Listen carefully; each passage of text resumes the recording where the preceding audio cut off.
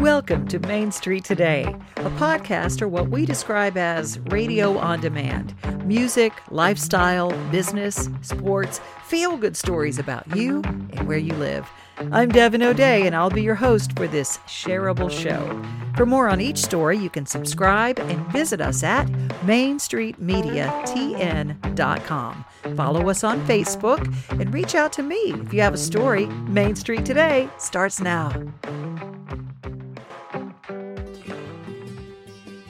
Wilma Glodine Rudolph was born in June of 1940 in St. Bethlehem, Tennessee, and Clarksville claimed her as their own. She was the 20th of 22 children.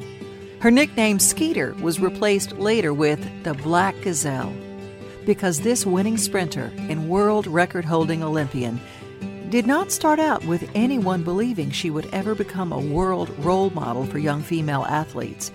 You see, Wilma, before becoming one of the fastest humans in the world, had to overcome polio. She didn't just have to become a fast runner, but had to regain the ability to walk at the age of 12. Her family members took turns massaging her legs and taking her to Nashville for treatment at Meharry. Gradually, with a special shoe and constant treatment, she gained the use of her legs. She trained at Tennessee State University and won a bronze medal at the 1956 Olympics. And in 1960, she won 3 gold medals and broke 3 world records. In 1962, she retired to work with underprivileged children, teaching and coaching. Later, Wilma was inducted into the U.S. Olympics Hall of Fame in 1994.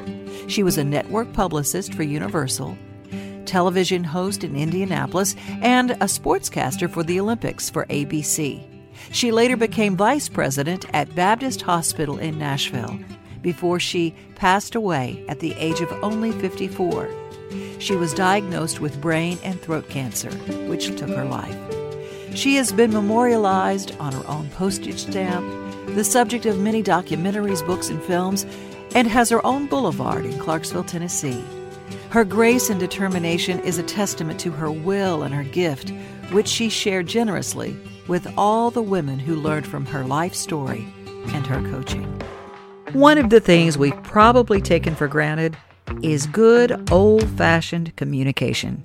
There's no one way to reach people, so we here at Main Street are communicating through every means possible to make the messages of our hometown accessible.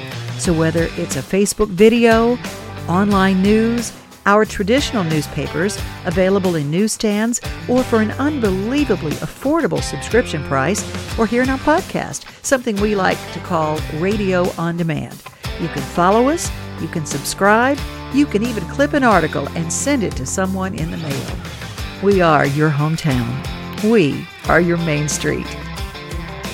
And don't forget to share.